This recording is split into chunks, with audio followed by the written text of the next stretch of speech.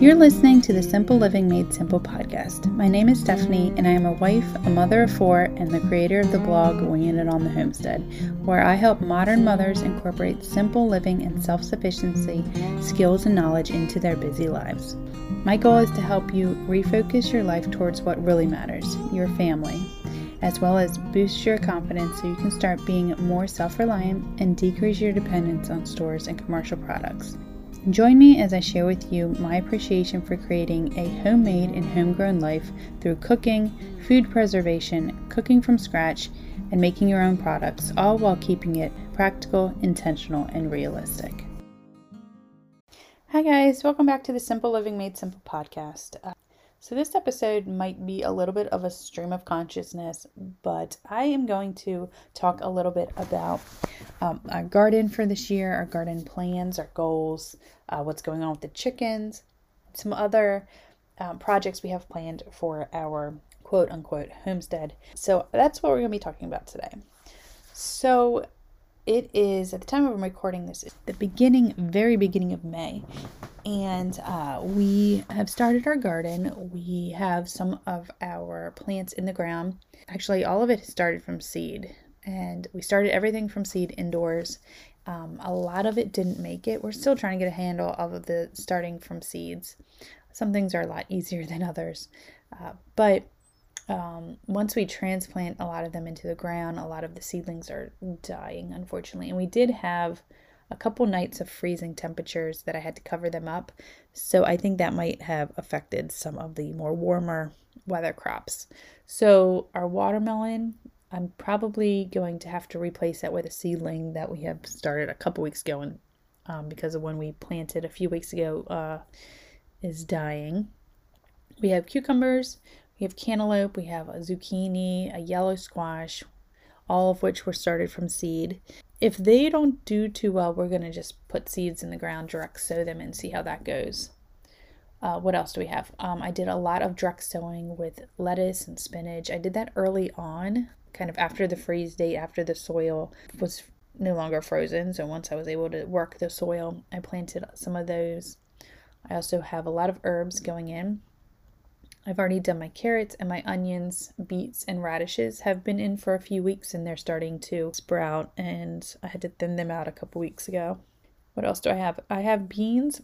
My green beans are all dead, so I need to either start them over.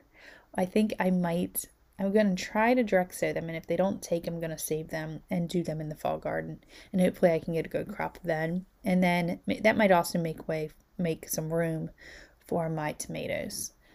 Because we're dealing with just a small number of raised beds, I'm probably going to be building more because the room that I have currently is not enough for us. I also have peas, which are doing really well. And then I have a ton of tomatoes and peppers that died when I transplanted them into larger pots. And so we started new seeds maybe about 4 weeks ago, and we are getting ready to put them in the ground. They're hardening off now, which means that we're putting them for a couple hours at a time outside to just kind of get acclimated to the elements, the wind, the temperatures outside, and then we're going to put them in the garden. So our garden is coming along. We're kind of at that spot where we've done a lot of work, and now it's like a waiting game. As long as we can maintenance them, we have a lot of waiting to do now until pests start to get to them and before we actually harvest anything. So during this time, I like to focus on some other aspects. One of those is the chickens. So unfortunately, we lost a chicken about 2 weeks ago. I'm not sure why. I think they had mites really badly, and I think this one just did not do well with them. Plans on the books probably this week is to clean out the chicken coop, like super clean it out after the winter, when I've only been able to do like surface cleanings. So this is going to be a deep clean, and I'm hoping that I can put some treatment in there that can kill any mites or other parasite things that are in there that might be harming the chickens. So the chickens seem to be doing really good, but that's what we're battling right now. I also have a chicken that, and I would love to hear if anyone else has this issue, but I also have a chicken that I believe thinks it's a rooster. I saw it mounting other chickens. It seems to just be more aggressive and more dominant than the other chickens. And after doing some research, I've found that chickens are really weird. And apparently in a flock without a rooster, the top chicken can sometimes take on rooster-like characteristics and start trying to crow and mount the other chickens. I don't know. But I've also read that one of the ways to deal with this is to isolate that chicken. And when they're isolated for a couple days, they fall from the pecking order and they have to work their way back or something. So I am on the lookout for a small coop or some other kind of enclosure that I can pull her out and isolate her for a couple days. So that's where I am with the chickens. I also would like to get a couple more, raise them from chicks and put them in there, but I'm not there yet. Another goal of ours this year is to do meat chickens. Now I'm kind of trying to figure out the logistics and doing a lot more of the back end research on how to make that happen. But I'm hoping to do that because meat chickens only take about 8 weeks from chick to butchering. So that's only 2 months, and that's certainly doable. And you can do about 20 chickens at a time if you have the right setup. So I'm thinking that can happen. I just have to figure out the logistics behind it. So I'm hoping that will happen in a little bit.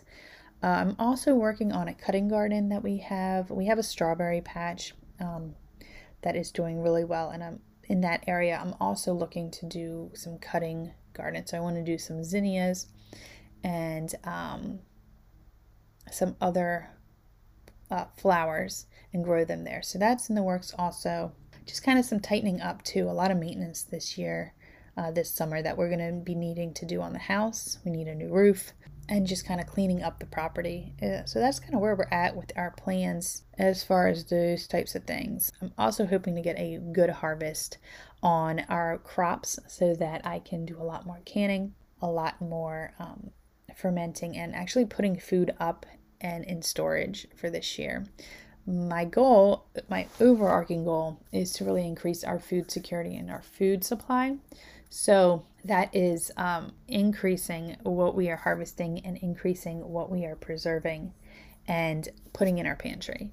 So I've been doing a lot more in the way of building out our bulk pantries. So I've been looking at alternatives to just buying stuff in the grocery store. So I want to build up all of our baking supplies.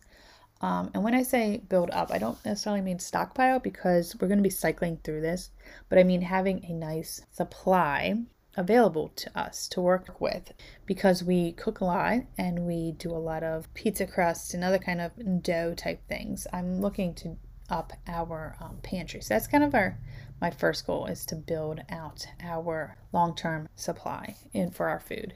And there are some really awesome people that I like to follow that do this. Rogue Preparedness and This Prepared Life. Rogue Preparedness actually was on my podcast a couple weeks ago. So check her out because I've been following a lot of her and This Prepared Life on Instagram to get some really great content ideas, to get some really good prepping and prepared strategies. And how I can apply them to our family because I think it's important to make sure that our families has everything we need and that one way we can do that is to make sure that we have our food security needs taken care of.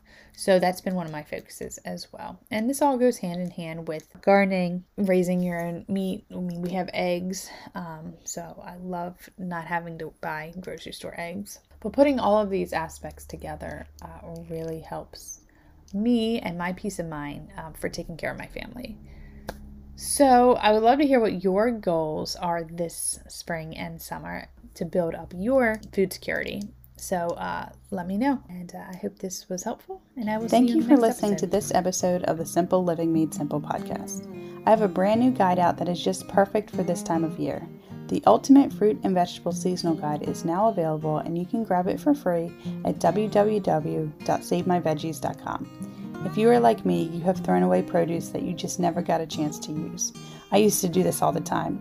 Especially this time of year as my harvest starts coming in, it can be difficult to properly store everything and make sure I either preserve it in time or use it up. That's why I created this guide. This guide has everything you need to stop wasting fruits and vegetables that you either grow yourself or purchase at the store. Learn how to properly store 25 plus fruits and vegetables to help them stay fresher longer.